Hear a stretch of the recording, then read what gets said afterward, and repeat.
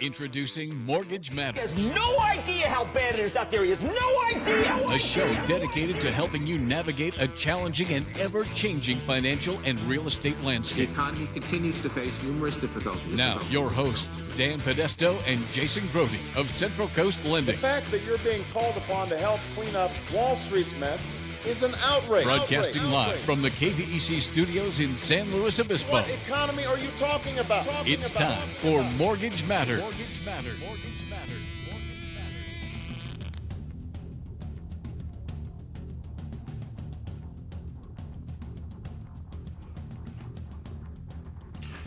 All right, everybody. Good morning. Welcome. We got a guest host today. We have Central Coast Lending's very own Jason Van Dyke in today. Thank you. Good morning. How you doing, buddy? I'm good, man. I'm good. How are you? Quite excited. Summer's over. Kids are back in school. Yeah. Kind of a new grind now. Yeah. A little bit cooler this week. Yeah, it's been nice. The weather's been great. Some raindrops. A couple of them. Yeah. Not enough, but a few. There was some good flooding down south. I saw that, well, not flooding, but yeah.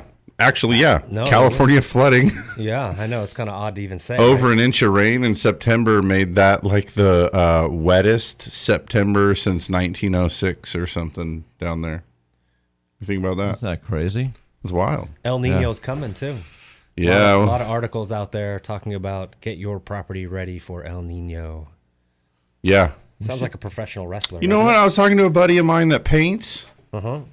A professional wrestler. El Nino. El Nino. Nino is back. You don't watch that wrestling stuff, do you? I don't. It's no. totally fake, right? It is totally. They're amazing athletes. I mean, there's some big guys doing some crazy things, but it's definitely scripted. There's no doubt. Yeah, and all those like the impacts and the way they fall on the big bouncy trampoline mat and all that. It's pretty fake. Yeah, it's like a soap opera. It's like athletic soap opera. I've watched the Today Show for years in the morning. Something we always did. I never really questioned it, and lately it's just like gone farther and farther downhill. And now they have a guy that's like a professional wrestler was like one of the hosts or something. I'm not aware They're of that. showing video clips of him bouncing off of the ropes onto people and stuff, and I'm like, this is the weirdest thing. Grown men pretending. It's just the weirdest thing. Entertainment. Trips me out. A lot of people love it. No, I have some friends that will travel to go see that. They'll buy a ticket and go with a group of dudes to a thing to watch the two baby-oiled muscle men, act out the script, because they write out who's going to win. Not only is it all not real, but it's sort of decided ahead of time who gets to finally like pin who. The match is this match is almost secondary now with all of the It's storylines so that weird. they try to pump in there. But yeah, it's not my cup of tea. Not my cup of tea. No, me either. So what's new with you? Been busy again at work, which I think is interesting. I never get used to the way there's sort of a seasonality to even just, and I don't mean, winter, spring, summer, fall, but I really mean when you're a loan officer or something like this, how sometimes it's just steady for a period, and then sometimes you're overwhelmingly busy. Sometimes it gets a little bit slow. It's interesting to me how that happens. And for the last 2 weeks now, I found myself smack dab in that season of being quite busy. Well, that's a good thing. But don't you you get like the quite busy, and then, I mean, maybe you are a little bit seasonal, because doesn't it kind of slow down around holidays and stuff like that? There's definitely some of that. I mean, in years past, we used to really, man, you might be struggling with things to do in December and January. Yeah. Almost like home buyers, people getting home loans, sometime right around Thanksgiving, say, enough of that. Yeah. Because who wants to sell? Do you want to sell your house in between Christmas or Thanksgiving and Christmas, New Year's, that whole period? Not really. Not really. Not unless you have to. No, because you're going to have an open house, right? And people coming through while you're trying to be clean for the holidays, or you have guests or whatever. And even if the holidays aren't that big of a deal, it's like rainy season. So you got like strangers coming up to check out your house, and they're going to come through with their muddy boots or whatever. So I think a lot of people just kind of cool it back right there anyway. Yeah. And then same kind of thing, regardless of whether or not you're going to celebrate Christmas. Generally, if you've school-age kids, they're taking a break from school, so they're around more, and you want to spend that time with them. It doesn't seem like the right time to be, I'm going to start a major financial transaction this month. Yeah, we hear a lot of that usually about mid-November. Yeah, it starts getting going. You hear a lot of, well, I'm going to deal with that after the holidays. Totally. There's a lot of after the holidays around that time. So. And, I think that's normal. I feel the same way. I like to slow down a little bit that time of year too, but I'll tell you what, the last couple of years have been that part of the season has been lacking almost in its entirety, because somehow or other rates keep getting cheap as we head into like November and December. And obviously we're a little bit too far ahead of that to be able to tell right now, but this week we learned a little bit about what interest rates are doing now. I don't think it's any big surprise. I really think everybody knows that the Fed's open market committee meeting was this week. And then just 2 days ago on Thursday, Janet Yellen had her little press conference where she kind of gave us some insight to what they talked about, what the sentiment was, what was decided. And, ultimately, they did not raise interest rates. Again. Yeah. What do you make of that? Well, I think it speaks to what you were talking about, is us being busy right now. I think a lot of people, sort of that cyclical real estate market where the summer is very busy and it slows down when kids get back in school. I think that there's been so much talk of rates going up that people are fearful they're going to miss out. So I think that spurs on the real estate market a little bit, where people are maybe looking to take advantage of these low rates that we're seeing now. Yeah, totally. Yeah, I was talking with the realtors over at Patterson this week. I do the meeting over there every week, and the question was asked is like, so if the Feds raise interest rates by 0.25% this week, does that mean that every mortgage interest rate is going to go up from 4% to 4.25%? And obviously, you know well enough to know that that's not how it works. And I kind of had it in my mind that regardless of what the Feds did, we might actually see a little bit of reduction, even if the rates went up. And, so we got to talking about that and say, here's why. Tell me if you think I'm crazy. I know you know a lot about the market and the secondary market, the way this whole thing works, but let's just say that it's Monday, okay? Mm-hmm. This last Monday. I know the Feds are going to meet on Thursday. And for a living, you're the guy that puts together offers for sale or buys mortgage-backed securities, if that's your business. Mm-hmm. On Monday, and for sake of round numbers, let's just say 4% is everything I got is at 4%. It's this security, a $80 million security, or however big amounts of money, however you want to call it, it's all at 4%. On Thursday, I know the Feds are potentially going to change the interest rate. By the way, if I'm going to buy this thing for $80 million, or sometimes billions of dollars. Sometimes we see $40-50 billion. So do I want to pull the trigger on this thing on Monday for $80 million at 4% if I know on Thursday the Feds might just come out and say, hey, by the way, everything's going up by 1/4 now? No, it doesn't change the interest rate on that mortgage right away, but it's all relative. It's almost like it's across the board. Every industry is going to have their opportunity to deviate from it a little bit, but everything's going to go in that direction eventually. It's how it's being tugged, right? Sure. So the answer is kind of, if I'm the buyer of your big security on Monday, I'm certainly not going to overpay for it. A little leery, yeah. Yeah, No, I'm going to come in cautiously, actually, and as the seller of the security, you might even try to fatten the thing up a little bit, just to know that I don't want to get clobbered. You don't want to get clobbered. We're all pretty nervous because something might just change on Thursday, and if it does. And now the next set of mortgages, the ones that are all coming for the month of, October, that next 80 million that's coming, or whatever the number is going to be all at 4.25%. Mm-hmm. If you're buying a 30-year mortgage-backed security, do you want the one for 4% or would you like the one for 4.25%? I might sit tight and wait. You want the 4.25%. That makes a big difference over time. Yeah. So in that case, I think, and we kind of see this happen, is that those traders begin to what we call build in the fat, right? Right. It starts to say, well, because it could be 4.25%, let's start getting closer to that. Let's kind of start treating it like it already is. So then on Thursday, when the feds came out and said, we're not raising that rate, it's going to leave it now. And all the statements they made about the interest rate market being highly accommodative for an extended period of time. I mean, that verbiage was still kicked around. It was pretty wild. Very dovish. That being said, what happened? We saw rates.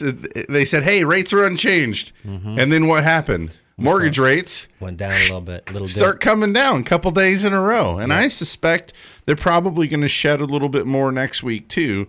And to me, that was kind of that fat where it was like, well, we're not going to give away the farm because Thursday the environment could change. So they start adding a little in there. And then Thursday it did not change. So going to shed it back out. Really means that this is pretty good opportunities right now to get a home loan.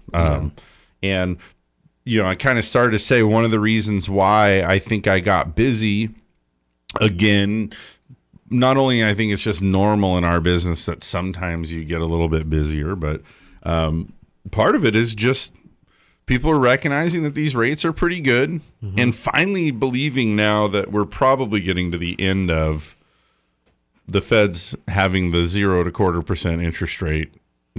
At some point or other, that goes up, right? We've been talking about that for a while. How long? Too long. Who knows? I guess it's good for long-term mortgage rates for sure. And sort of speaking to what you had just said about banks sort of really leading the way. I mean, the smart money understands what's happening and what's going to happen. And for interest rates, they're not going to wait. I mean, there'll definitely be some adjustments and some volatility once the Fed actually makes a change.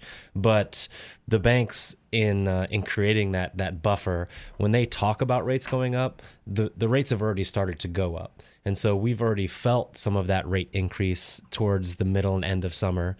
And now that it's been pushed back, then we get a little bit of that back, knowing that we've got a little bit more time with no rate increases. So yeah, and probably most people would agree that the next real opportunity for the increase in rates now probably slides out to December. Which, interestingly enough, is when the first of the tapering of QE3 was announced. So all eyes on the December meeting. But it sort of gives us this idea that we got a little bit of time. And the other piece of it too, why I said for the last few years we've sped right through that November and December slump. And one of the big reasons why is for a variety of reasons, interest rates get kind of good in November and December. It is, in my opinion, oddly coincidental that we've seen the Fed playing and talking and having meeting and, stirring the pot up in November and December. But I'll tell you this, from a guy that used to run a pretty large wholesale mortgage company, that rate manipulation, that's sort of how you control the volume into your shop.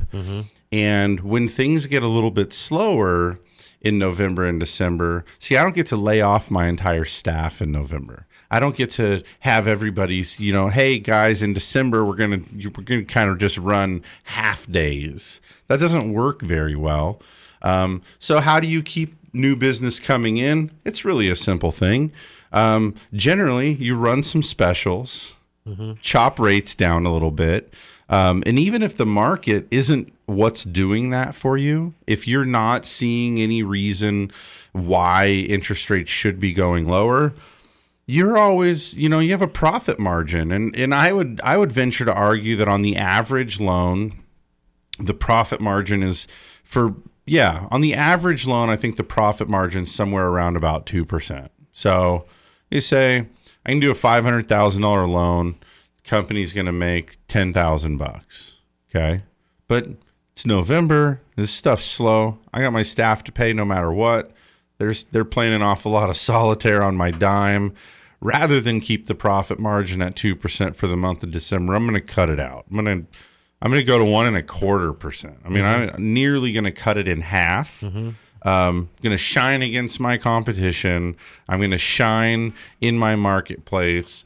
Usually going to, the word of mouth gets out that there's some great deals to be had. And it's a way that, you're not going to be making the same money per transaction. I believe you're going to keep your staff busy, keep everybody engaged, keep everything running.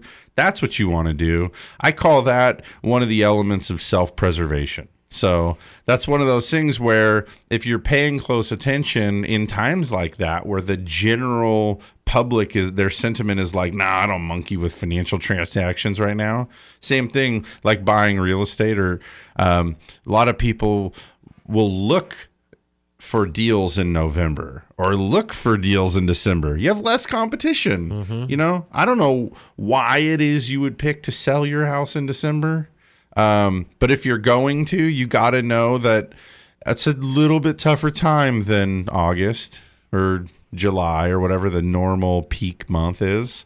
A lot of people selling that time are forced to. Yeah, they've got some reason. So that job change translates into a better deal, right? Absolutely. Yeah, definitely. So you can keep your eye out for that stuff. So now I look at these times like this where it seems to me that you could kind of get the best of both worlds. So what do you suspect will happen with, just let's look at a 3-month window once the Fed finally increases rates slightly? How much do you expect the long-term mortgage rates to jump up, knowing that the banks have already buffered in some of that? So are you expecting something dramatic, or are you expecting maybe a little bit of calmer waters where other people are maybe starting to freak out a little bit? I'm not expecting anything too dramatic.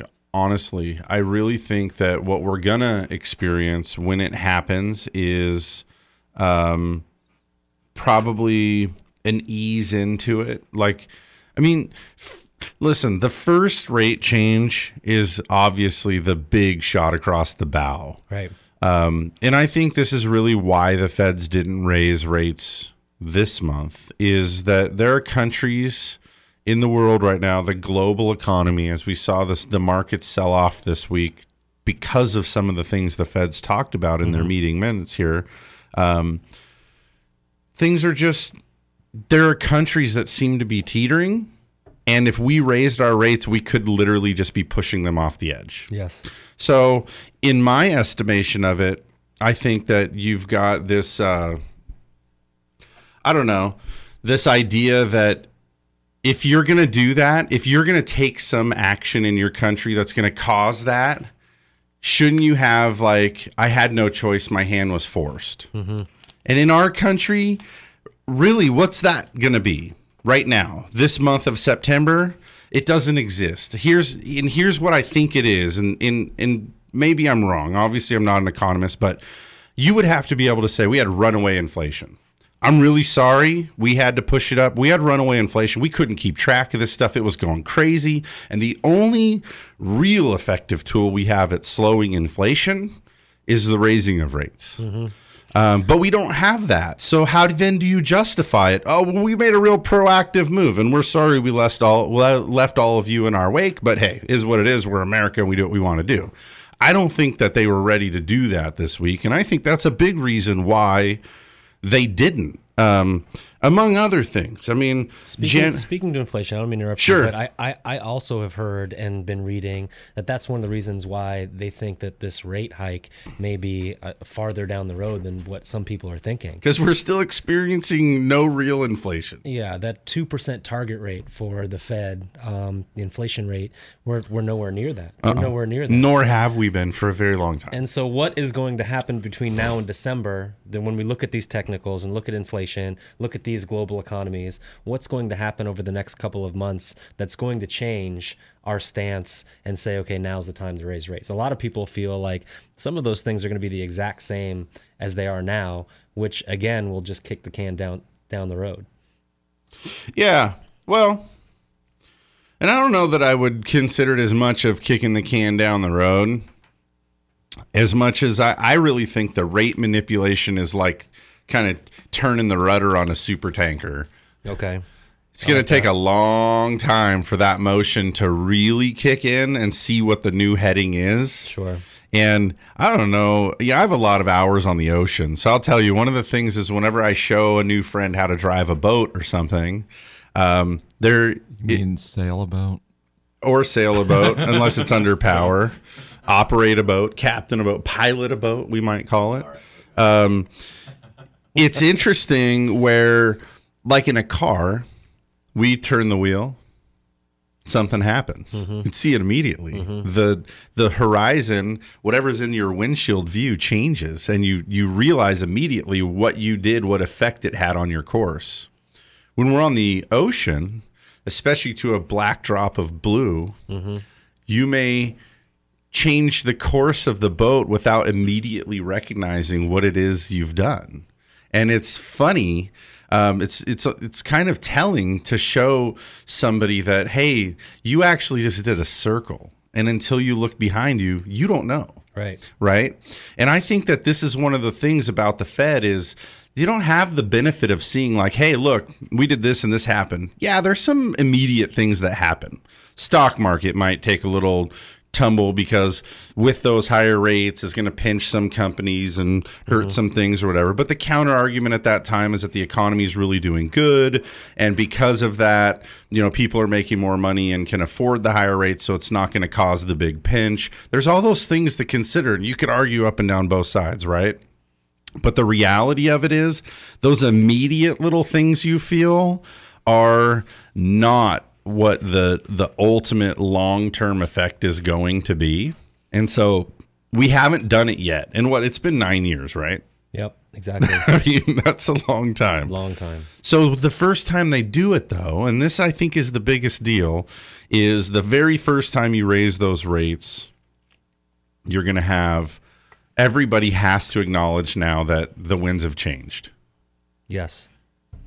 That period of accommodation, even if it's going to go up very slowly, as Janet keeps prepping us for, hey, this is going to go, when we do, it's going to be very long and very gradual and all these things, right? And I think that that's probably true, but consider what would happen if we really started to have some inflation that started to meet the Fed's measures. 2, 3, 4% inflation. You might see rates get jacked up pretty quick then. Definitely. That seems to be one of the last shoes to drop. But the Fed's warned about and expressed concern about the global economy. When I woke up on Friday morning, I have my Bloomberg app on my phone. I really like the Bloomberg app. Do you have that? Do you ever look at that? Don't have the Bloomberg app. It's pretty cool. No. In fact, are you an iPhone user? I am. Yeah. I'm an iPhone user, and for no other reason than the fact that it's just what I've always had. I switched from the BlackBerry to the iPhone, but there's that little notifications thing at the top where you can pull down and see your little stories, and so it's kind of one of my morning things. I yank it down and check it out because, of course, while we're asleep, things are happening in other countries, so it's nice to know kind of what happened overnight and what might happen. I looked through the stock market, though, on Friday morning, and it was the world's stock market. And they always show so it's the name on the left with some numbers and symbols that I don't really know a lot about. I just look over to the right. First thing I'm looking for, green or red? Yeah, what's the color? Green or red. And then I give a little swipe, little scroll, start to see a little bit of red. All right, where's the red at? A lot of days it's like 50-50 right. or whatever. Nothing really stand out. On Friday, I swiped this thing and it was red. Lots of red. Around the world, it was red. Mm-hmm. And the countries I saw that were still green were the ones that hadn't opened yet. So you're saying there's a chance. Well, yeah. Well, or that it's just by the end of it, it's all going to look an awful lot worse. And we saw corrections again in the Dow. And I think that's normal, you know, when you realize 0% rate helps spur on business. It helps create jobs. It helps get the economy firing and running well. The idea of raising that means, hey, are you taking a little wind out of the sail? Are you going to slow some jobs? Are you going to cut out maybe some consumer spending? Is retail sales going to be damaged? Are we going to see lower GDP? Because all those things are related, right? Mm-hmm. And so I think that's why these indices kind of did what they did. The Fed said housing wasn't very strong. Did that surprise you? It did, actually. I was shocked. Janet even spoke to that specifically, said we have a depressed real estate market. And when you heard her say that, I mean, what was it? You're like a real estate dude. Well, we have to take into consideration that we live in California. And she's obviously speaking for the nation. Yeah. So I think my sentiment was like, wow, I'm really out of touch. Right, exactly. I was a little surprised by that. Because if you walked in to me and said, hey, what's good in your life? You want to rattle them down? Let's get past the normal ones, you know. Family's good, health is good, real estate economy is good. It is. Around here it is. It has been. It's healthy. There's some supply and demand issues for sure, but if anything, it's because there's not enough to go around, and that's keeping prices up. And most everybody that owns real estate will share the sentiment that we like prices stable to increasing. That's good. Here's Yellen's quote about remains very depressed. She said that the housing starts, which were a little bit came under the expected number this week on Thursday. Yep. She said that those starts that are below the levels that seem consistent with underlying demographics, especially in an economy that's creating jobs. Yeah. I thought about that, by the way. After she said that, I went through that little gut check period of, okay, right. I'm out of touch. I don't know. I don't really know. I mean, they say real estate's local, right? We're lucky if we understand our whole county. Sure. I mean, try to go understand your whole state. You're out of your element. Right. So I figure, yeah, you know, I'm out of touch. I don't know what's going on in Wyoming real estate right now. I don't know. I suppose, okay, so it's depressed or whatever. And I started thinking, well, why would that be? Why is that nationally? Because you need some kind of scapegoat or something. I started wondering, is it because it's still just too expensive to build? And every time we turn around, we've got more regulations. We've got more energy efficiency requirements. We've got more taxes on paint, more taxes on lumber.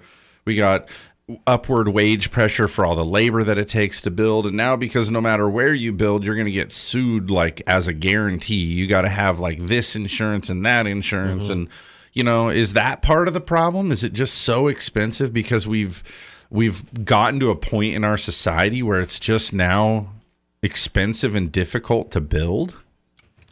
Is that what's going on? Because, I mean, I grew up as the son of a builder. I grew up thinking, you know, this is how my dad would say it. When a Republican's in office, you know, the people build. We get out, get things done. Everybody's at work, you know, and that's all you could ever hope for. And now I'm like, it's not that simple anymore. There's a lot of stuff going on that makes it very complicated. And I constantly talk to people that are like, it's a nightmare to get through the planning process. It's a nightmare to get all of your energy calculations and get them right and putting in all this, you know, fancy stuff and everything. And Like, oh man, my head hurts. I gotta stop. Okay, Janet, I'll give it to you. Real estate, nationally, these are the words she used, by the way. Very depressed. Really? Very depressed? That sounds like we need an intervention. Right. I mean, think about that. If there's some area in your life, be it somebody you loved or at work or something, that you would describe as very depressed, that's like things we need to deal with today. Right. Very depressed. I mean, those are scary words. And by the way, these guys choose their words very carefully. Yep. Believe me when we say very carefully. So raising rates is going to throw the wet blanket on the housing market again. It did before, didn't it? It did. And not necessarily raising rates, that it wasn't at the Fed meeting. They didn't announce they're raising rates. But what they did do was pull out of the bond buying, mortgage-backed security buying of QE3 that were keeping rates in that low to mid 3% range. Correct. And when they stopped that, we found our new equilibrium at about the 4% range. That hit the brakes so hard. So, yeah, if she's saying it's very depressed, and we all know that raising rates is only going to throw salt in that wound, is it going to happen in December? Is it going to happen next year?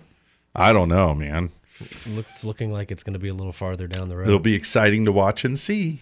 I agree. And with you we about will. The locally, I'm just not feeling that so much. Yeah. A lot of people that are pre-qualified looking for houses and they just can't find anything. Slugging and fighting. Yes. I see this. I mean, and it happened several times this week where transactions where multiple buyers are offering and they're slugging it out. It's not uncommon. Like, I mean, I saw one of my realtor friends on Facebook this week said they sold a house in SLO that went for $38,000 over asking. That's not depressing. No, that's not very depressed. So we're out of touch, as always. This is why they resent us. We don't even know what is going on in the rest of the U.S. It just is what it is. All right. We need to do a commercial break. This guy over here, Jason, he talked so much that we missed the break. Just way too much. This guy's wearing me out.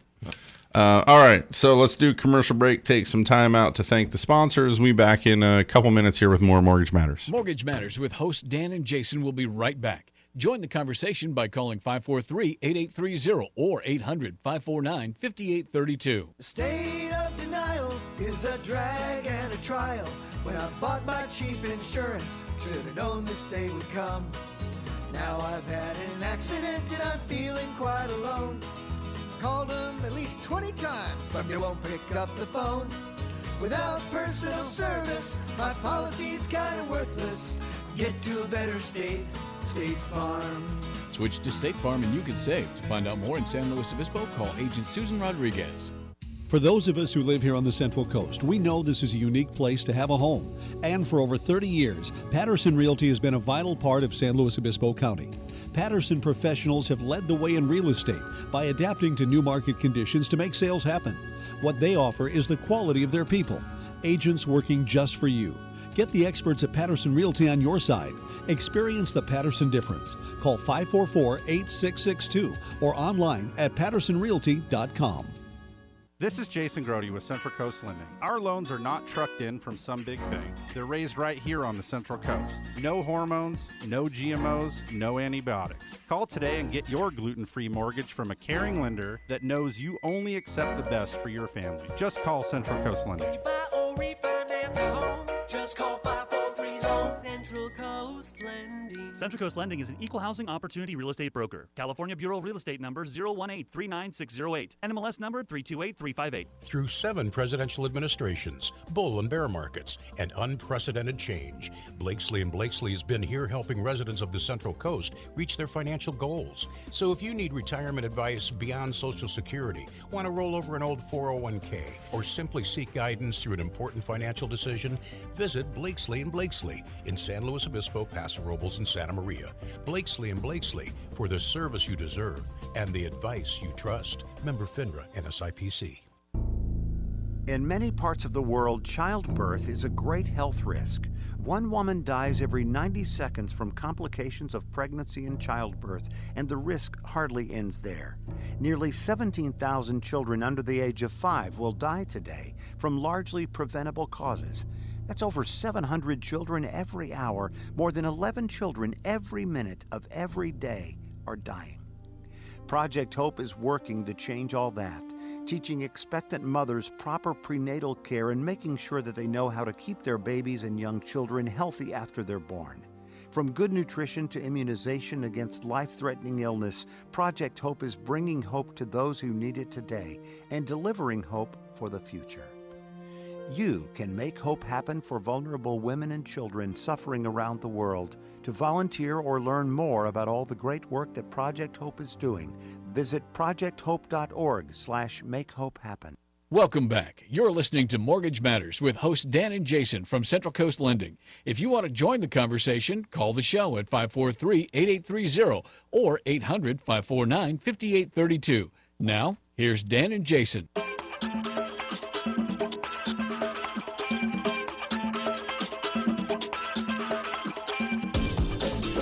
All right. Welcome back. We're all, we had an extended break, so we're busy trying to get our seats and get our headphones on, get our microphones back in front of us. Aren't we, Jason? We're here. Make hot chocolate down the hallway. Yeah, I brought my son with me today because, well, I mean, not only is he one of my favorite people, but I love spending time with him. Last night he said, "Hey, Dad, can I go to the radio show with you tomorrow?" You bet. It's got to be super boring for him. But yeah, we just turned him on to where to make hot chocolate. Okay, that's which good. That's like a little boy's dream. Found the gummy bears back there. He got some gummy bears. And now you can take him back to your wife later on and say, "Hey, I believe he was just given a pocket knife."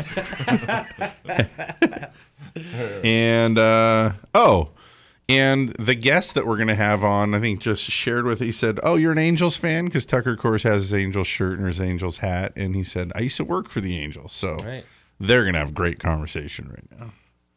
It's exciting. Cool. Who is our guest today? It's Mr. Mike Pick. Hang on. Check it out. Oh, you got something? Yeah, I got it. Oh, the new business card. Got the new business card. It's a nice-looking business card. For Pick Law Office. I got to tell you, I'm feeling a little intimidated right now, and I better not piss you off later on in the show here. Because of our pocket knives Yeah, we you have both here? got pocket knives. I'm undefended over here. Yeah, but we're pacifists, man. Okay. You don't have to worry. These things are really only going to come in handy if, like, say that, like, I don't know, if something happens where we need to cut your shirt off you to, like, save your life, or if there's, like, a zombie apocalypse and we need to go, like, get squirrels for protein or something. Jim, you can borrow my pocket knife if you want. That's okay. You're safe. I think it'll be all right. Yeah, we do. We have a Michael Pick attorney. It's going to be joining us for the second hour of the show. I'm always a big fan of having guys like that on the show. Anybody that typically costs, hundreds of dollars an hour to get to talk to and get advice from sits with you for free. I'm in. Oh, I got some questions. And of course, another one of the great perks of the show, anybody that's listening that has a legal question, call in. Yeah, and we'll talk more about Mike when he joins us here, but we're essentially, he's coming on to talk to us about real estate, mortgage-related law stuff. Happens to be quite a bit of what his practice does. I don't get the sense that it's entirely the only thing they do, but... Big piece of it. Yeah. Big piece of it. So that'll be cool. That'll be fun to talk about. We were talking a lot about rates and what's been going on and what might happen and when they might go up. And, I worry that conversation might get boring for a lot of people. So we don't need to talk about it an awful lot more. The one thing I just want to say about it is there's a unique opportunity for you right now. And this is kind of going to be the usual cattle call.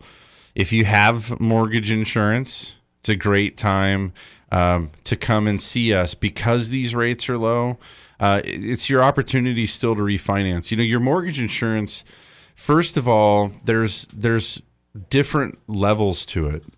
And it's in 5% buckets. So track with me here. I know this is tough for radio, but 5% down is going to have mortgage insurance that costs more than the person that has 10% down. And doesn't that make sense? Because if you have 10% down, a little more skin in the game, a little less risk for the bank. Correct. Lower mortgage insurance factor equals a lower mortgage insurance premium. 15% equity still actually requires mortgage insurance, but it's going to be the lowest of the tiers that are offered. Sure. So here's the deal. Anybody that made less than 20% down payment has some form of mortgage insurance. And what we want to do is make that go away. And here's the rub. There's a train on your tracks, okay? And it's coming for you, which is the interest rates are going to go up at some point. And you'd love to be able to make your mortgage insurance go away. One of the historically the most common way to make it stop is with a refi. So right now, these rates are in the range where they've been for 2 years. So your house is worth more if you bought it a year ago or 2 years ago. It's worth more today than it was then.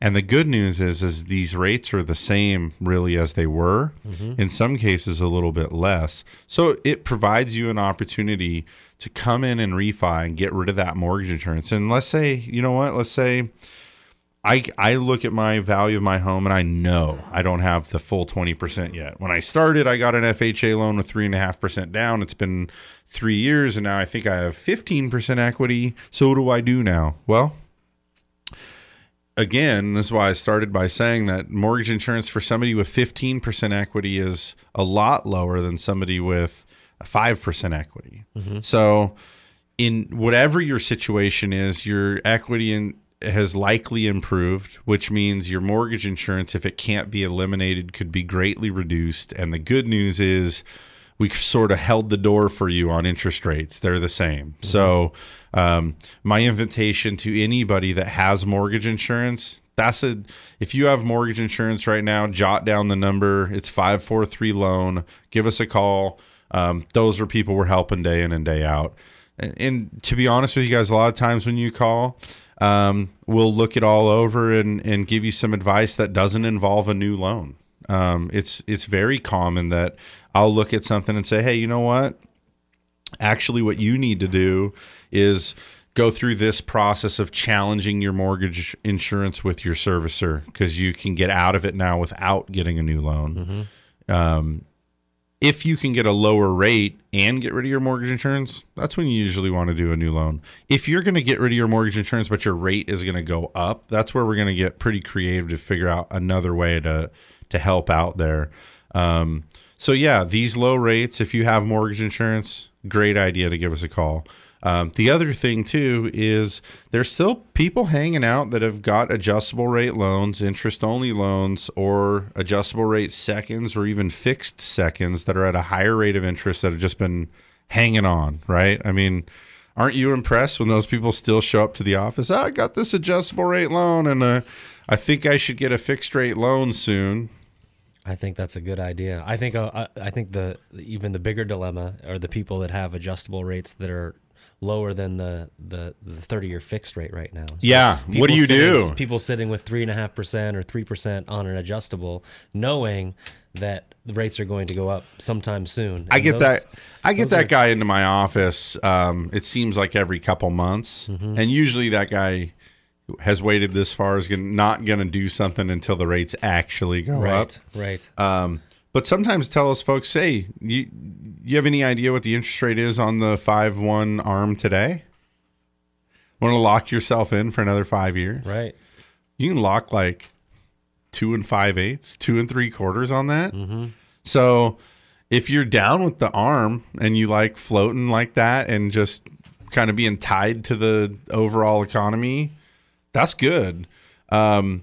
There's zero protection for you next month or March or June when these rates start going up. You're going right with it right then. Sure. So why not come in and get yourself a new 5-year ARM where you lock down 5 years again at, say, 2 3/4 or something like that. That's even less than what you're doing now. And you guarantee it can't go up for the 5-year run. That's a smart play. For whatever reason, I've limited success in convincing those guys to do that. The people with those loans that have like, they know it's adjusted and they're just hanging out waiting, they're pretty good waiters. I don't understand that completely. They've been right so far. Yeah, they've been right so far, but here's the thing. There's this sort of historical relationship between the 30-year loan rate and then the adjustable loan rate, right? Sometimes the gap is really far. For example, 30-year fixed is 6%. Adjustable rate loan, 3%. That 3% gap, that's a big gap, man. That's a lot of monthly payment. That's hard for somebody to snub. You're going to go, yeah, I'm probably going to do that. It's going to save me, on my loan, it's going to save me $500 a month. And I can do a lot with $500 a month. In fact, I could put that $500 a month back towards the loan and make such serious headway in 5 years that by the time that thing adjusts, I'm going to be in a way better spot than if I just went for the 6% 30-year fixed. That kind of stuff really happens. But look at today. Today, with after this rate's movements, 3.875 for a 30-year fixed, and then 2.75. Right, spread is much smaller now. The spread's 1. Right. In my opinion, you kind of got to be a knucklehead. You're going to give up 30 years of perfect security over 1 percentage point of savings now? Let's grab a beer and talk about that. You know what I mean? And everyone's different. Obviously, some people move into a house and they don't plan on being in that house for an extended period of time. And sometimes those shorter fixed periods do make sense. Or they have enough cash to pay the thing off at any time. Right. And it's not they don't have a loan as a necessity. They have one as a convenience, and saving 25% in interest by doing an adjustable rate loan is a smarter play for them financially. Fine. I can get it. That's what we'll talk about over that beer. And I think everyone's scenario is a little different. And that's I think that's what we enjoy about our job, is sitting down, finding what plan makes the most sense for you moving forward, and then recommending that, not based on us just trying to get another transaction, but trying to give good advice and steer people the right way. I think another group of people, anyone that's retiring, I think in the next 3 or 4 years, that's a great point. I think it makes a lot of sense. I've seen so many people come in and say, okay, you know what, I've recently retired, here's my new income, which is typically less than what they were making when they were working. I want to sit down and look at my finances and restructure some things. And oftentimes that's not the time to do it, because you are making less money. And so sometimes those loans are going to be much more difficult to qualify for, and getting yourself into the lowest fixed payment possible heading into retirement, where oftentimes your income is going to be fixed as well. It really just protects yourself from inflation, and it gives you just more cash flow on a monthly basis. So those people are definitely should consider now, capturing some of these low rates. Yeah, that's a great point.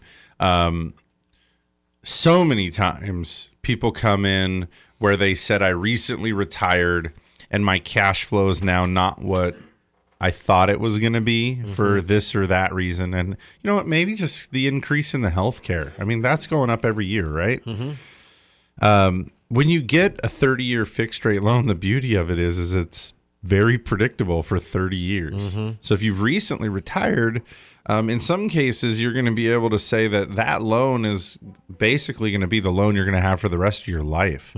And, I think we all have that dream of, I want to pay my house off. I want no house payment when I retire. Some people just come up short, come up $100,000 short. And listen to this, guys. This is a real deal. $100,000 mortgage structured over a 10-year period of time. You're talking a payment that's pretty hefty. I think I don't have my calculator in front of me, but I think it's somewhere in the ballpark of like $1,700 a month. You put that into a 30-year fixed, and that payment's like $500 a month. So $1,200. We're going to bite off more than you can chew. That happens to all of us, right? We start off with great intentions, and then these guys' wedding went over budget, and then this other kid's car blew up in the middle of college, so we had to help him, and then this happened and that happened, and then, mom needed some money or whatever for the move. You took some time off work. Just somehow or other, we start with great intentions and then don't necessarily finish there. And having the mortgage at that long term 30-year fix so low can really make all the difference in the world. So much so that sometimes when people come in and say, I want a 15-year loan, I'll show them all the 15-year loan stuff. I like to show them the 30-year loan stuff too, and show them that, hey, if you do the 30-year loan, the interest rate's higher than the 15-year loan. That's just how it works. I mean, that's how they incent you to take that shorter 15-year term, right? A lower rate. But show somebody, if you, all things equal, made the 15-year payment on your 30-year loan, it's going to cost you, because of that higher interest, that payment's a little bit more, but what you're buying is the right to make a 30-year payment if life ever changes for you. And it's kind of like self-insuring in that respect, where, the 30-year payment might be, 30-year interest rate on a 15-year payment might be $100 more than the 15-year interest rate on the 15-year payment. Right. But that's sort of, that $100 is sort of self-insuring that, if something happens, if my wife loses her job, or if I finally get laid off, like what might happen, maybe you're a teacher and you're worried about getting pink slipped or something, whatever it is, now you can fall back off of that 15-year payment and just make the 30 that's due. That will make, I've seen that make huge difference in people's lives. And the big thing to understand is that your payment that you're starting with is only the payment based on the principal balance at that time and the interest rate and the term of the loan. There's no prepayment penalties on these loans. So you ultimately have control over how fast you pay the loan off. You hear a lot of people say, well, I don't want to start over. I don't want to start over with a new 30-year fixed. It doesn't necessarily mean you're going to have 30 more years of a mortgage. You can accelerate those payments when times are good. And when life happens, like you said, one of these events happen, you have the ability to drop down your payment. I have people all the time that take, that extra $500 a month and they just put it in their sock drawer. And at the end of the year, they've got a chunk of change that they can decide, life was smooth, I've got this money, let's pay it down towards the mortgage, or let's take that vacation, or they can choose, but it just gives you a little bit more flexibility over the funds that you do have. I haven't even told you about this yet. You'll be excited as one of the LOs that's going to get to offer this product, but we recently added a new correspondent relationship to our lending arsenal that does some pretty cool stuff. First of all, you could do a unique loan term of anything between 5 and 30 years. So if you needed a 22.5-year loan, you could. Right. But here's my favorite thing about this new bank. They guarantee 5 recasts in the loan for free. So as long as you're paying your principal down by $5,000 more, they'll let you recast it over its remaining term again. So let me tell you why this is cool. Maybe you're going to inherit $140,000 next year. Okay. One of the bummers about fixed rate installment debt is if you send them $140,000 payment next year, it doesn't change what's due every month. Your monthly payment stays the same. It's just going to be paid off a lot sooner. Right. So under this new product, and we'll be offering it, I think probably by the end of the month, you're 5 times in the life of that loan. As long as you've reduced the balance by at least $5,000, you call them up and they just recast it over its remaining term and you get a new payment. Everything else stays the same. That's pretty cool. That kind of helps you, like you're saying, squirrel that money away in the sock drawer, and then eventually you go, hey, I got $6,000 here.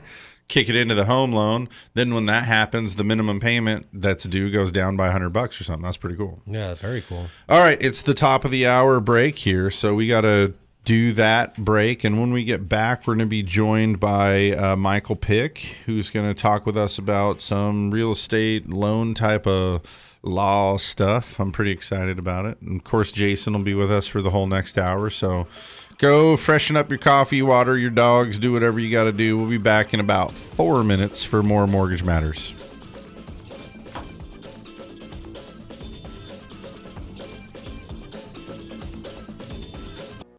Welcome back. You're listening to Mortgage Matters with hosts Dan and Jason from Central Coast Lending. If you want to join the conversation, call the show at 543-8830 or 800-549-5832.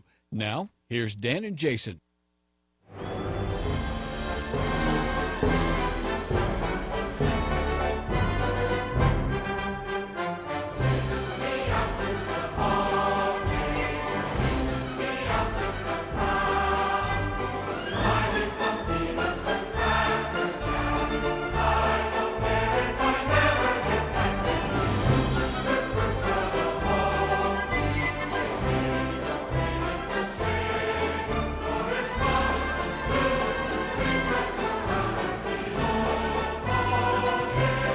All right, guys, welcome back.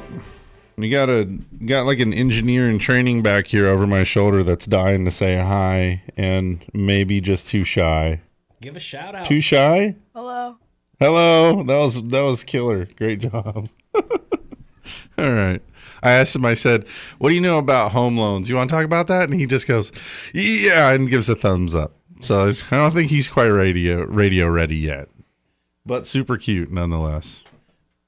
All right. Well, while you guys were out having a break, we were still busy at work here. We brought Michael Pick into our studio to talk to us about what he does. And before we dive right into that, I usually like to do the old, where are you from? How'd you get here? What'd you do? We had fun getting to know you the other day. Well, you're new to me, not to Jason here, but was having a good time learning about you being a Marine and how you got to where you are. So maybe if you want to talk a little bit about that. Sure. Good morning. Thanks for having me. What we talked about is how I kind of came to my legal career. Right out of high school at 17, I went to boot camp and served in the United States Marine Corps. They made me the military equivalent of a paralegal. So I worked in a law office and got to work with lawyers and learn somewhat what that looks like on the military side, and found that I had a knack for it and kind of a passion for it. So wait, how do you know you have a knack for that? Before this, you were already a good arguer, weren't you? Maybe. Pretty logical, pretty deductive, ready to argue, not afraid to engage.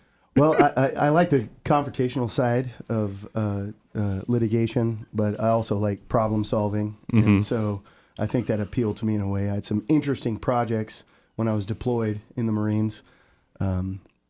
We would adjudicate foreign claims against the United States government. So, for example, while deployed in Somalia, a Humvee would run over a hut, and the Somali national would file a claim against the U.S. government. Hey, you got to pay me for my hut. You owe me for my hut. Exactly. So we would go research the kind of street value of that and pay them something. So that was really interesting. Huh. Getting out in the field and digging around. Some of the compensation or what we used as consideration was pretty interesting, I'll say, in that if you lost a wife or a child, it usually was made up for with a camel or livestock. Wow. So instead of just hard cash. That is crazy. Yeah. Interesting. Yeah. So did you see a lot of those huts rebuilt, or did they take those funds and... Probably not around for that part, right? No, I wasn't. Huts is a very liberal term, too. So. Gotcha. Yeah, the lean-to. That was worth 4 camels, man. Yeah, that was sometimes. Very, very sentimental lean-to. That's interesting. I never really actually considered that was part of it, but it makes sense. I mean, there's going to be some of that stuff. Marines do dumb stuff all the time, so I'm sure. Got to pay for it. Yeah, interesting. Okay. What a fun way to get started. It was interesting. And so after the Marine, how long were you in the Marines for? I served for 4 years. Okay. And then after that, back here? I landed at Cal Poly and studied political science, pre-law, and then went to law school after that. So you must have had some classes with Alan Settle. I did. That was the only poli-sci class I had at Cal Poly. And I actually really liked it a lot. He's still teaching. Is he? He is. as I'm sure as effective as ever. No comment. How about law school? I went to California Western down in San Diego. Okay. Downtown San Diego. So my wife and I were living in the Bay Area at the time, and we really wanted to relocate to San Diego. I was stationed at Camp Pendleton, so I had lived there before, but just love that area. So that's where we went. Right. All right. So now, of course, now you're on Mortgage Matters. In case you didn't know, this show's about like real estate, mortgage issues, things like that. And so now we got to bridge that gap. We've got the Marine turned lawyer suddenly appearing on the Mortgage Matters show. What are you doing now? Well, I do a lot of real estate law, I should say. I represent clients in a variety of different matters regarding the property they own, property they're trying to buy, or some issue with neighbors. It's somewhat all over the map. I mean, property is so near and dear to Americans that every kind of dispute you can think of comes up. With respect to what this show is focused on, I have dealt with a lot of issues regarding lender liability or loan modification issues, broker liability, that kind of thing. Yeah. I got a, I always love that conversation. I mean, there's a lot to talk about there, and it might be getting a little bit passe, whereas like, well, and not that it's just outdated, but it seems like 5 or 7 years ago, everybody wanted to stop and lend an ear to, hey, what happens if you can't pay your mortgage? What's that foreclosure process like? And today it's not as common as it was, but in fact, before the break, Jason, while I was sharing with you that our new investor that we're going to be using is offering this thing where you can recast your loan if you change the balance of your mortgage by more than $5,000. Mm-hmm. You know what's really interesting about that? Those are the kind of things that the loan modification department typically did in a mortgage company. Right. We always had loss mitigation or loan modification department, and those are the things they worked on. Was every now and again somebody dies or there's a divorce or something happens where the value of the property needs to be evaluated, and depending on the real estate cycle, could it be sold or not, and would somebody need to sell it short or not, and what would they do about it? But they also worked on things like recasts and stuff like that. For the last half a dozen years here, those departments are dedicated solely to figuring out how to solve these problems of so many defunct mortgages. Kind of an interesting dilemma to be in, and understaffed, I think, putting it mildly. So all of the banks have really struggled. In fact, I'm sure that you can kind of speak to that. One of the big challenges has been that the departments that are working on these things, even inside the banks, they haven't had a very good understanding of the process they're supposed to be following. No, it's true. When there's some distress in a loan and a borrower is having struggles, you have seen in the last couple of years a lot of advertising for "we can help you," loan modification, etc. Not too long ago, the state bar came down and banned attorneys from doing loan modification work. They could do loan modification work, but they can't get paid until after it's done because there were so many scams in that area. Mm-hmm. But luckily, we've had a proactive government in that the California Homeowners Bill of Rights was instituted in 2013, which provides borrowers and homeowners a lot more options and protection, meaning you can't be dual tracked, you can't be in the foreclosure process, and you can't be in the loan modification process at the same time. You have to have someone that's assigned to your case, and there's certain deadlines that have to be met. You're right, it was wide open for a number of years. It was just chaos. Yeah. It was a mess. I got that call once or twice a week. What can I do? What can I do? And as a litigator, there wasn't a whole lot of tools in my tool bag to help. But with these big settlements with some of the banks and the institution of the Homeowners Bill of Rights, there's been a lot cleaner processes now in dealing with someone that's in distress. Yeah. What we went through, we had an awful lot of people coming to us for help with things like that. Loan, because they show up. I got a problem in my house, and I'm desperate for anything. Can you get me a new loan? Can you help me with this one that I've got? Is there anything that can be done? And we got caught up in the middle of it a lot. And be honest with you, a lot of the programs where, we got solicited by third-party vendors that said, oh, you give us those referrals, this is what we do. And a lot of them were hiding behind an attorney somewhere. Oh, well, we have an attorney on staff, and that person is going to be able to negotiate like you and I are incapable of. They just know their way around it so much better and blah, blah, blah, blah, blah. It's like, yeah, well, it turns out that in the end, that was rarely true. That attorney wasn't there, and many times the money was taken, and then the promises were never fulfilled. Quite a mess. But I think most of that is blown over. The other thing too about that was the advent of or addition of that Hope hotline. I think helped a lot of people too, where you call it, it's like 888-995-HOPE, I think, and that hotline would get you to like a HUD counselor that could help you know what was true and what wasn't true to the best of their ability. But yeah, what a wild time. I suspect the next real estate recession we go through, we're going to have a much better handle on what you can and can't do and who can and can't do it and when you can and can't take money. This last time was like the Wild West, man. So much misinformation. Yeah. I mean, I remember people coming in and sitting down talking about working with a loan modification company, and these are all the things that they required, and the laundry list was very, very long, and they had provided everything to a T, and it still was 12 months before they were even getting any type of information. Or, did you fax it? Yeah, exactly. We'll fax it again. We didn't get your fax. And then ultimately, a high percentage of those just ultimately came back and said, you know what, there's just nothing we can do, but we will keep the $4,000 deposit for our time. Yeah, so that was the loan modifications I saw by those services that were actually helpful were the ones that they knew the game. That HUD has always sort of had these debt to income ratio suggestions that they kind of deem to be the norm, and it's like 33% of your income. I forget the exact number, but it's something like that. 33% of your income is supposed to go for housing, right?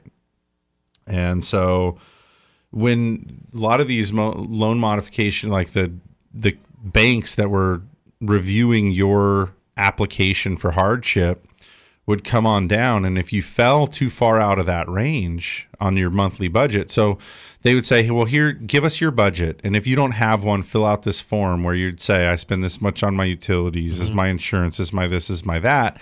You get all the way down to the end of it. When you're calling the bank for help because you're hanging on by a thread, it's not uncommon that you're like, hey, this guy's debt to income ratio is over 100%. He's dipping into savings and living on credit cards, and that could be remedied if we could reduce this mortgage payment, right? But then the company that receives that hardship goes, we don't help people that have 100% debt to income ratio. You can't be helped. No matter what happens, you're going to end up on this path anyway. So we're sorry, it's denied, right? So those companies that did that, those third-party services that understood that, would lie and misrepresent the budget to get it to like a 41%, so that the modification would land them at like a 33, which would fall into the range, and those were like the ideal candidates. And so, as crazy as that sounds, I mean, sadly, many of those programs were just detached from reality, but in the end, it was still based on deceit, the people that were able to get them, if they ever could. And that oftentimes, I mean, if there was ever a value in using a third-party service for loan modification, that was it, is they'd done enough to see the game and know what those tolerances were and how to get you into them. Whereas if you're just the honest homeowner calling up to say my budget is in bad shape and I need help, you wouldn't know that and couldn't know that you needed to slot into those places to get there. Guys, we've got Michael Pick here on the show. He's going to be with us for the whole hour. And so, like you started off by saying, property is so near and dear to all of us that it ends up the root source of an awful lot of issues here. I got to imagine there are people that have had questions about a transaction you're currently involved in. If it's doesn't seem to be going correctly, or maybe something really weird happened and you're just not sure it's right or not, That's a good question. I actually have a couple questions that I think I'd like to ask too. In terms of like, I bought my house and noticed shortly thereafter that there's a distinct odor in my neighborhood that was never disclosed to me, and I'm curious about that. But anything like that, if you guys want to get in on this resource and ask Michael some questions, the number here, it is 543-8830. So you guys can call, ask your question. You can go on the air if you want. You don't have to. But yeah, we have somebody here that is typically paid to give advice and opinion. So let's take advantage of that. We do need to do a commercial break real quick. It's 20 after. So we'll take this time out for the sponsors. When we get back, we'll have more Mortgage Matters. Stick around. Mortgage Matters with hosts Dan and Jason will be right back. Join the conversation by calling 543-8830 or 800-549-5832. For those of us who live here on the Central Coast, we know this is a unique place to have a home. And for over 30 years, Patterson Realty has been a vital part of San Luis Obispo County. Patterson professionals have led the way in real estate by adapting to new market conditions to make sales happen. What they offer is the quality of their people, agents working just for you. Get the experts at Patterson Realty on your side. Experience the Patterson difference. Call 544-8662 or online at pattersonrealty.com. This is Jason Grody with Central Coast Lending. Give yourself the best possible chance to buy your dream home with our 21-day close. We get you fully pre-approved before you find your house so you can write a shorter, easier offer and beat out the competition. It's time for you to be the offer that gets accepted. Call Central Coast Lending today. When you buy or refinance a home, just call 543 Loans. Central Coast Lending. Central Coast Lending is an equal housing opportunity real estate broker. California Bureau of Real Estate number 018-39608. NMLS number 328358. What a state of generosity. Look what my agent got for me just by switching to State Farm.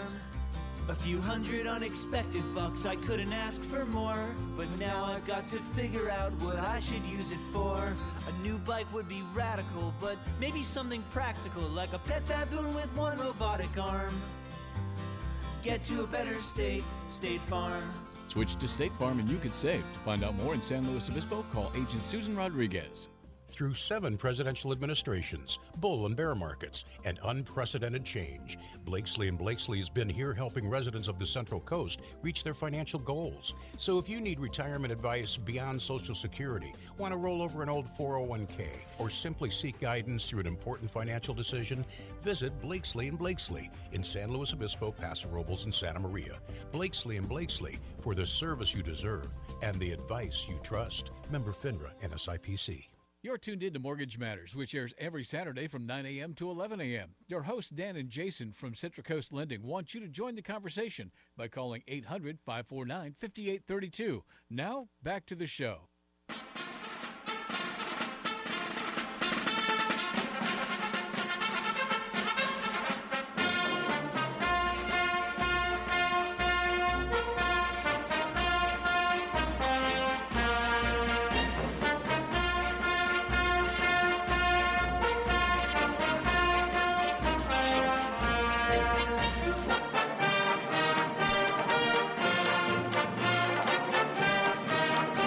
Thanks for listening to Mortgage Matters.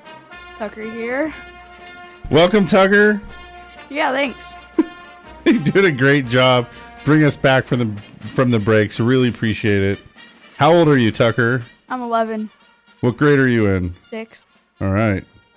Now you can say, I was a part of a radio show when I was in 6th grade. The local channel in Big Bear had a Monday night show where it was like a 2-hour block and they wanted kids to come in and I think it was one of those things to try to get you interested or whatever. And I just did it because I thought it was cool. Came in, played music, talked a little bit, bring a weird interview in because you're kind of nerdy kids. But and look at you now. I really don't believe these two things have any relationship whatsoever to one another. But yeah, so who knows? Maybe in a handful of years, Tucker will be doing something on the radio. He's already a pro at bringing us back from a break. Yeah, that was pretty good. We got to sign the guy up here. Right on. That's fun. Yeah. All right, so we're joined by Michael Lepick, attorney at law. I have a question for you. This is a serious question, man. I live in Atascadero. I bought my house a few years ago. Love my house. I got 2 complaints about it. I mean, one of them is it's kind of on a busy road, but I knew that, right? That's the road I took to get there. And when the sellers filled out the seller property questionnaire, they put on there that there was some road noise that was obnoxious, and there is. It's a little bit of obnoxious road noise, and I knew that. It does bother me a little bit, but I knew that. There's also, I mean, I'm like, I don't know. I mean, as the crow flies, maybe I'm a mile-ish to wastewater treatment facility.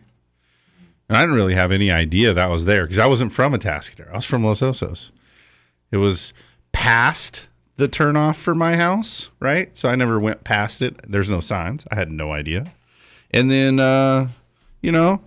every couple times a month or sometimes for a week or something, we'll have a wind coming from the other direction, which is weird. And I smell like a sulfury smell. And my wife is always like, what's that smell? And I'm like, I don't really tell her, but, hello. Because we're all on septic. It's not us. It's the, I think it's the Atascadero State Hospital's got that treatment facility right there. So anyway, I'm like, man, I don't know what I would have done about it, but I sure feel like I should have known that that was potentially an issue. So what's up with that? I get this question a lot. Not so much with noxious odors, but other defects in the property. There's 2 documents that a seller fills out during a transaction. It's called the Transfer Disclosure Statement, the TDS, and the SPQ, the Seller Property Questionnaire. Along with that, the real estate agent has to fill out observations they made on inspecting the property. But the Civil Code requires that anything that could materially impact the value of the property has to be disclosed. So that should have been disclosed if the sellers knew about that issue. And I feel like it does because, at least for me, especially because I have a real estate license and a local reputation, and I'm the kind of guy that just, I really want to be upfront with people about the way things really are. When I sell my house, I fully intend to disclose it in a way that I wish it had been disclosed to me. And it'll be hard to argue because, I mean, I'm not in the market to sell right now, but what is that discount? Where I've got to draw attention to the fact that there's a sewage treatment facility that at times can be observed from the property. So what is that materially? What is that dollar amount monetarily? What does it mean? Because it might even impact who wants to buy my house. Some people might come by, that's not something we're willing to deal with. Lovely house, but we're going to pass, which means I might end up in a marketability issue too. So how is that quantified? Well, that is a difficult part of that equation. Oftentimes it's speculative in nature because you can't say, well, it's a square footage issue, like the square footage was worth something. It really is up to what someone would buy it for. So often in those situations, what I will do with a client is, what can you do to mitigate it or remediate it so that problem isn't as strong? So there's a value there. Also, sometimes you could retain appraisers that could do forensic appraisals that could compare the value of the property if the issue is there and if it's not there, and that gives you some economic basis as well. But sometimes in those situations, it's a bit ambiguous. Yeah. It's hard to put a finger on what the economic value of the failure to disclose is. Yeah. Now, does that mean I'm not going to get anything? Well, that's, who knows? That's hard to say. Yeah, and another question I have, I mean, truth be told, I have no interest in pursuing it. It's not something where I feel like I'm just not, I guess I'm not vindictive enough to go after them. I don't believe they purposefully omitted it. I think that they just maybe they weren't deductive enough to figure out that at times you smell it and that's what it is. Whatever the deal is, I'm not going to take any action on it, but I can't help but wonder, what are the statute of limitations for something like that? I mean, yeah, I'm 3 years that I've owned my home. Is it too late? I mean, it'd be hard to argue at this point. Now, this is unlivable, and I need some money back. Right. Well, the statute of limitations in California on the breach of a written contract is 4 years from the breach. So technically, you could argue that there was a breach of the contract because they didn't provide that information. The statute of limitations in California for fraud is 3 years from the date you learn of the issue. So after you move in your home, the first time you smell it, you're like, hey, this is maybe an anomaly, a random event, but then it starts happening again. So you'd have 3 years from the time you first learned of the issue to bring a lawsuit. Yeah. I learned of it pretty quickly, and I thought that I might make a stink about it, pun intended. But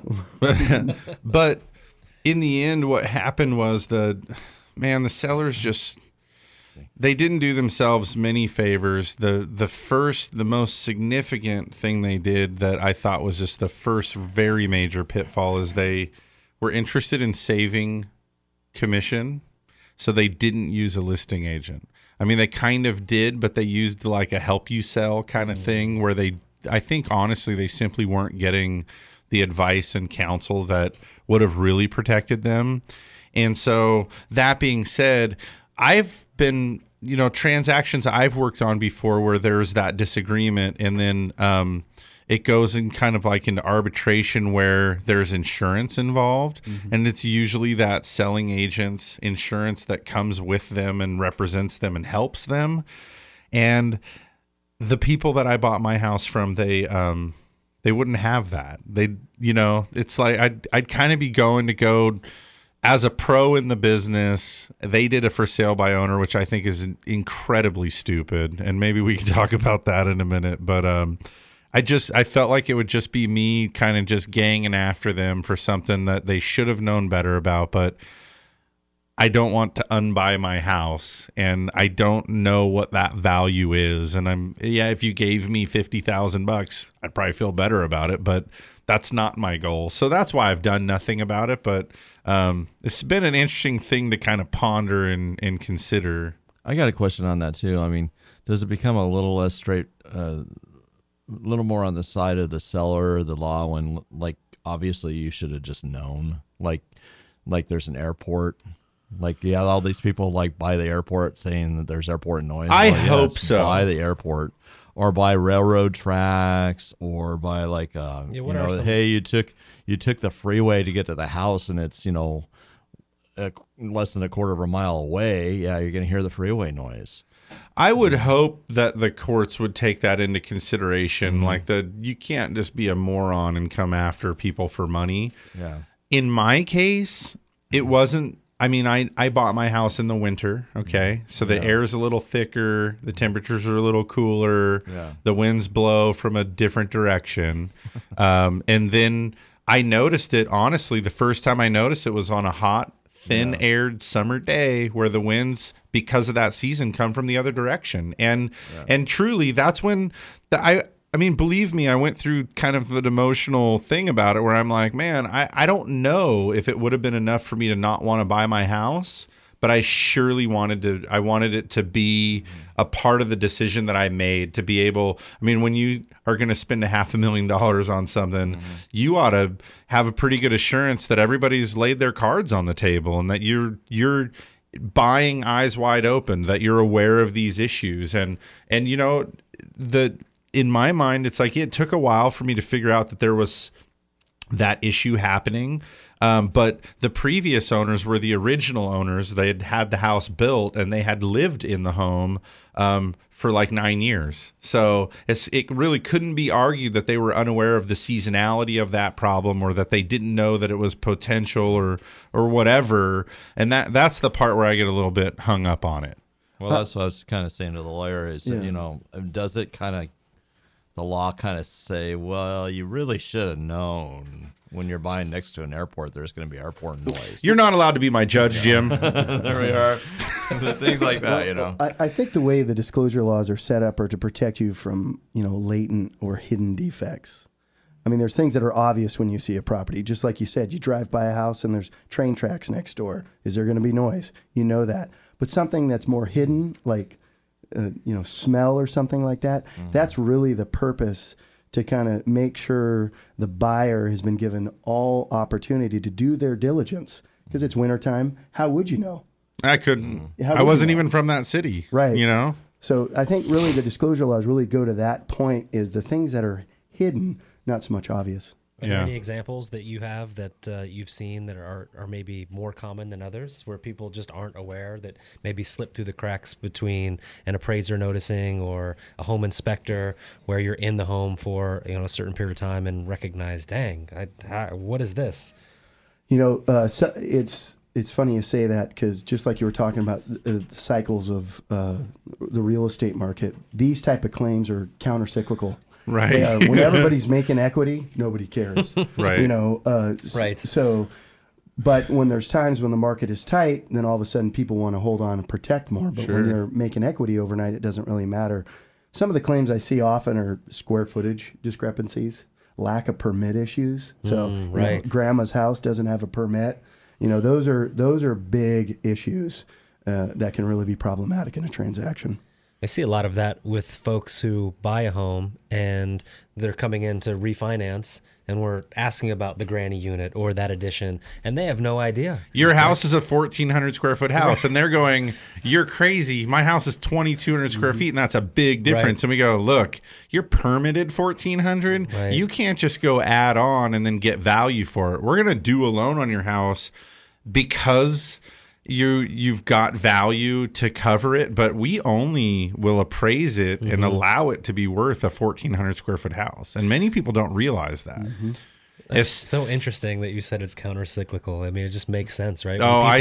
When there's equity building, people are doing the same thing with sort of the mortgage market meltdown, right? Like when folks are gaining $20,000 and $30,000 every 6 months or every 3 months in their home, they're working that second and third job. They're doing everything they can to scrape together that mortgage payment. But as soon as that goes south, all of a sudden they found themselves owing more than what the property is worth, then now all of a sudden, there's a different course of action. Oh, So yeah. The rules of engagement changed quite a bit, don't they? Yeah. I mean, it was funny where when things were going up like stupid amounts from 2003 to 2006 or whatever it was ridiculous around here. It was appreciating so much. The banks never came knocking saying, "Hey, when we gave you that loan, we had no idea your property was going to double in value and we need half of it." Right. But as soon as they went off the edge, it was like, "Well, when you gave me that loan, I had no idea the value was going to fall in half, so I need half of the loan forgiven." I saw one play out so interestingly that way, where a person I know sold a house in town here with an odor issue, and it was related to something that it was easier to pinpoint a value on because it was a water issue. There was a natural spring kind of thing that created a sulfur smell in between these two houses. And it was hard to say. I mean, it surfaced on the neighbor's property line, but it was kind of both of their issues. And the neighbor could do something about it, but it was very expensive. And anyway, this property needed to be sold. And so it was very well disclosed. I mean, not only from the initial contract, but they created actual addendums saying, you realize that this issue is here's the reports we have done, but you need to sign this acknowledging that you're aware of it and you're, however it is you're going to deal with it. So these people agreed, bought the house, moved in the house. 2007 happened. Value of the property is suddenly less, so they came forward with a $100,000 claim. Oh man, this thing is so bad that, and ultimately kind of argued that they just didn't understand the extent of how bad it was. And I'm telling you, the way that it went down in the end was in arbitration, the attorneys and everybody that slugged it out agreed that if they continued on, there was an amount of money that was going to get shelled out just from the process. And so just cut a settlement to that buyer that really appeared to be totally gaming the system, but they just got that money then to make it stop there because it was more economical for them to settle than to press it. And I was like, man, that's just terrifying. Yeah, some people don't understand that the legal process is often, almost always about dollars and cents. Yeah. And not necessarily the righteousness of claims. So in that example, they had a claim. Right. And it was arguable that it was a defensible claim because it was disclosed. However, oftentimes it's just cheaper, solution-based, to just pay it off. It's peace of mind. Instead of going through the process, hiring attorneys and proving your case, oftentimes that's the engine that drives resolutions and lawsuits. It almost just begs everyone to get involved in that litigious mentality. Well, and the California Association of Realtors and the Bureau of Real Estate have done a good job of pushing alternative dispute resolution. So in every standard purchase contract, there's a mediation clause. So like in your case, if you wanted to move forward, you'd have to first demand that the seller go to mediation with you. It's an order of escalation. And there's an option in that contract to initial and check the box for arbitration, or it could go to litigation. But because the nature of property, the nature of California, and it is so litigious, those contracts require that there's some dispute resolution on the front end of it before it gets that far. Interesting. Yeah, I don't know, man. It seems like a tricky little business. What's the bread and butter for you? I mean, ideally, whenever we have a guest like you on the show, I mean, first of all, for me, I'm a pretty straight shooter. I'll throw us out there. I'm really happy to have met you. You're one more person that the next time I find somebody in need, I know now who to send them to, Well, thank you for that. I appreciate it. And so that being said, it's relatively well known that this show, Mortgage Matters, is on being operated by a for-profit business, and we have guys like yourself on. I mean, you're a family man running a local business here, trying to take care of business. What kind of calls do you want today? If there are people that need your services, what's the bread and butter for you? Well, I think something that you brought up. Your situation is in. Do you want to represent me? Should we go for it? We'll talk later. Cases like that, real property, like I said, presents all kinds of different issues. Mm-hmm. Something like your case, there's partition issues, there's neighbor disputes, quiet title issues. It's all over the place. Water issues, easement issues, lot line issues. I mean, everything comes up with property. So I'm always happy to talk to people if they have a question. And during consults, I try to cut it off early if there's not anything there. Like sometimes it's really easy. Like, for example, your case. You have a case. You do. You have a claim. But is it worth it, really? That's the question. Is it worth it? I don't know. I mean, for me, I have to say not, because I'm not wanting for the money. That's not my primary motivation. And those guys I bought my house from are in town. Our kids play Little League together. And I know enough about them to know that they weren't purposefully deceitful. If anything, I think they were just a little less than thorough, or, maybe just, who knows, when they sat down not getting proper counsel, when they sat down to do their TDS or their SPQ, maybe they were in a hurry. I don't know what they were doing or what the thing was, but yeah, it's not really my motivation to go totally nail them. But at the same time, I have a little bit of like a feeling of, oh, it's going to cost me money though. And am I Mr. Nice Guy that just walks around kind of when people don't pay attention to the law or don't seek appropriate representation or don't adequately disclose what they're supposed to, that I pay that bill? I feel like I pay a lot of bills for people that don't pay their own way. You know what I mean? Right. But the other factor to consider is, in your situation, in situations like this, will you ever be able to collect? So maybe you go through this process. Maybe you make this claim, and then you get this great sparkling piece of paper that says the seller owes you X amount of dollars. Right. What if they don't have the resources to pay it? Then it's just wasted effort. So Sure. those are the considerations you really want to take into account in the front end of something. Right. Yeah. Well, I hope that we get some people that want to call and get your services. And at a minimum, like I said, I'm going to add you to my Rolodex of people, because to be honest with you, I think, San Luis is a great place and everything.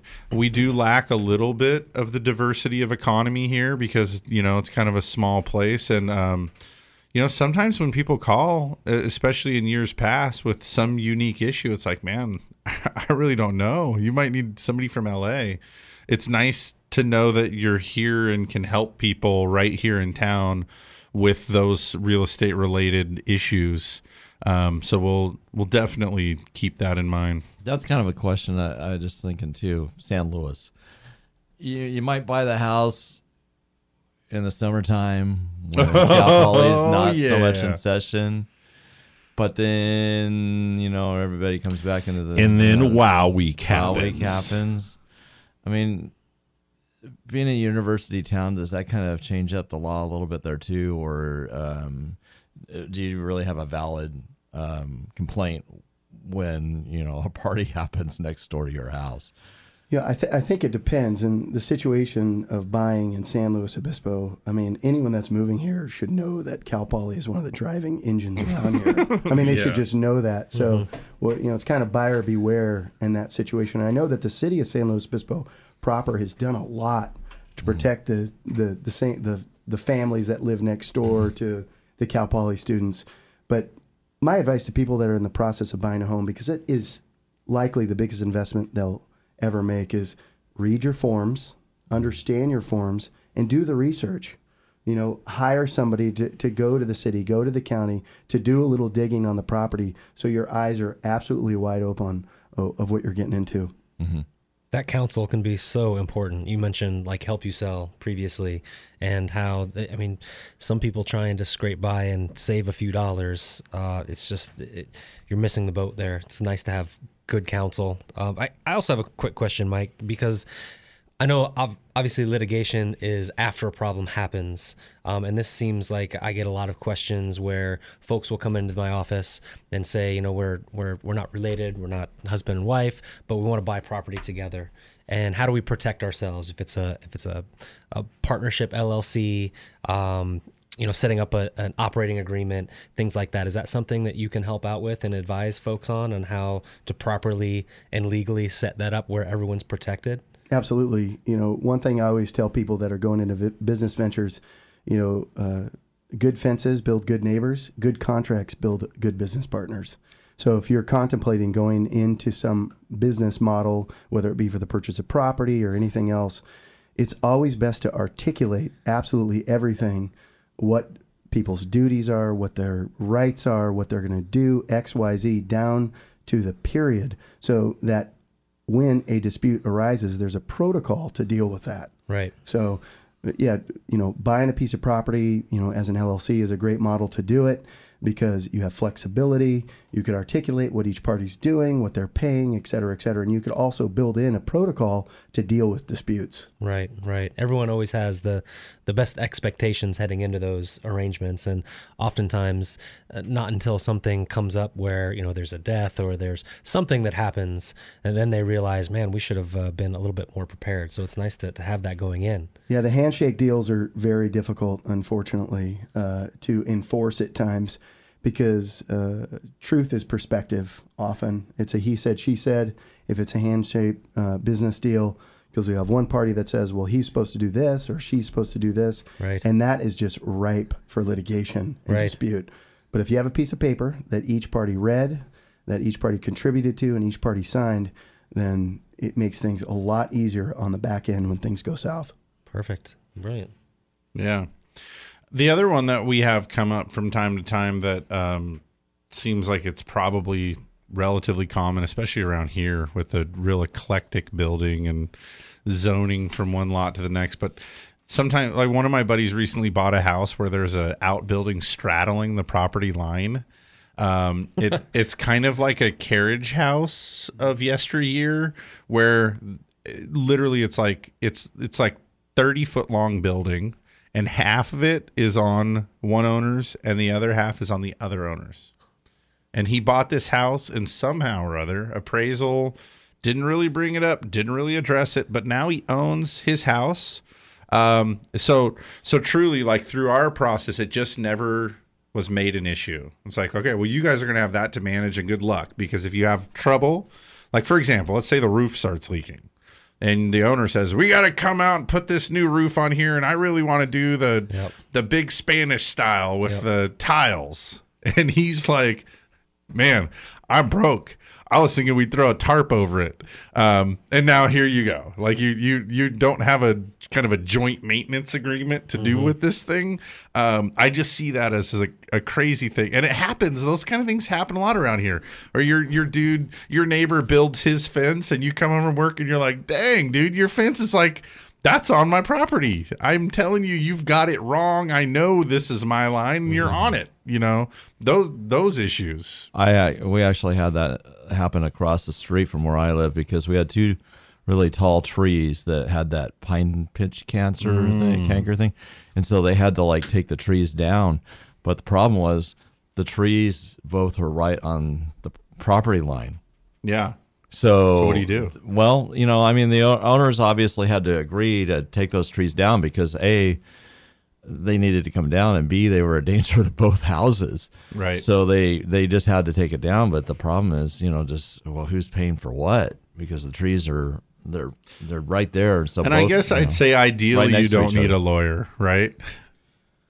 But it doesn't always work that way. It doesn't, unfortunately. The laws are really complex, and in those scenarios you just brought up, you know, some of the first step to do is get a surveyor out there to properly address where the property line is, so he knows who. And when there's, you know, vegetation and trees involved, it gets real sensitive because some species are protected.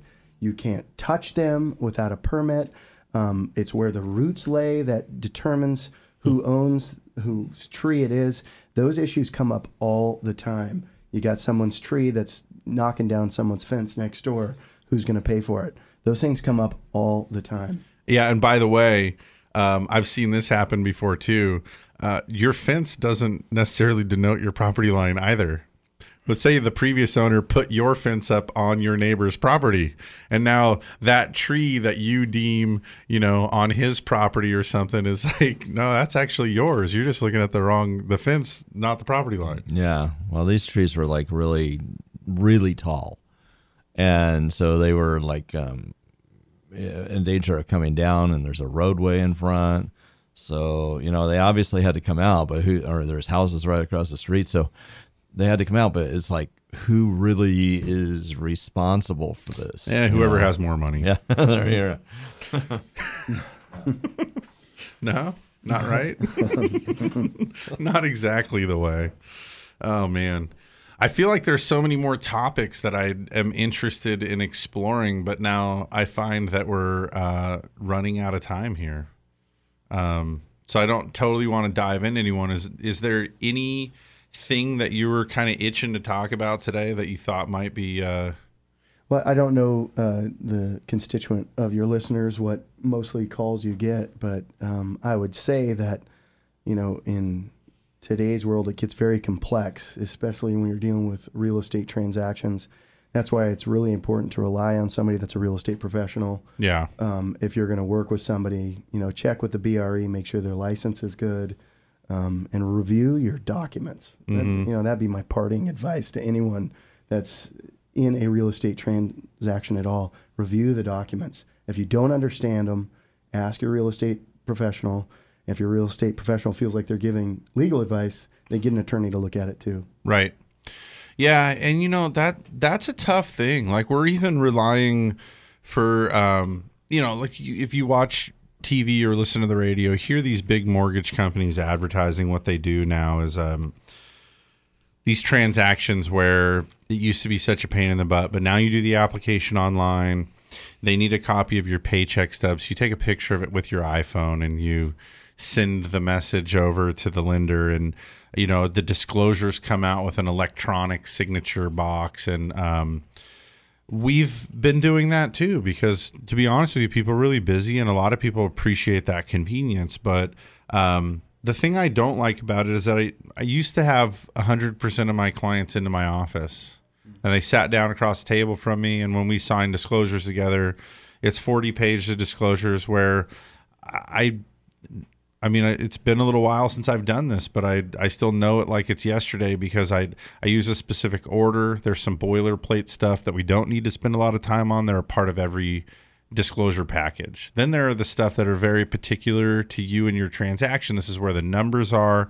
This is the part where you do really need to pay attention. This is where I can point out to you the fact that we're in multiple places citing that you do not have a prepayment penalty, that your loan is not adjustable. If you make your payments on time, your balance can't rise. All of those things that are very critical.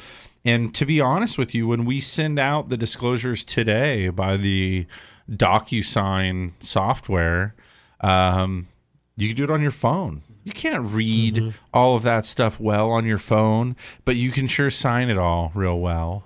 And I worry that we're inviting another kind of round of degrading the quality of the transactions and the interactions of the players, but also that people might just, again, be signing and agreeing to things that they're not reading and comprehending. And that's one of the things that always worries me is no matter what forms the government requires and no matter how well they police and enforce whether or not we're using them correctly, the most important part of it is that the people that receive these forms understand the significance of reviewing and understanding them, right? Absolutely. And what you're talking about goes to a bigger issue too.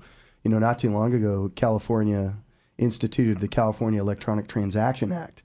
So, like if you get a new email address or you upload iTunes or something, you check the box, you've entered a contract.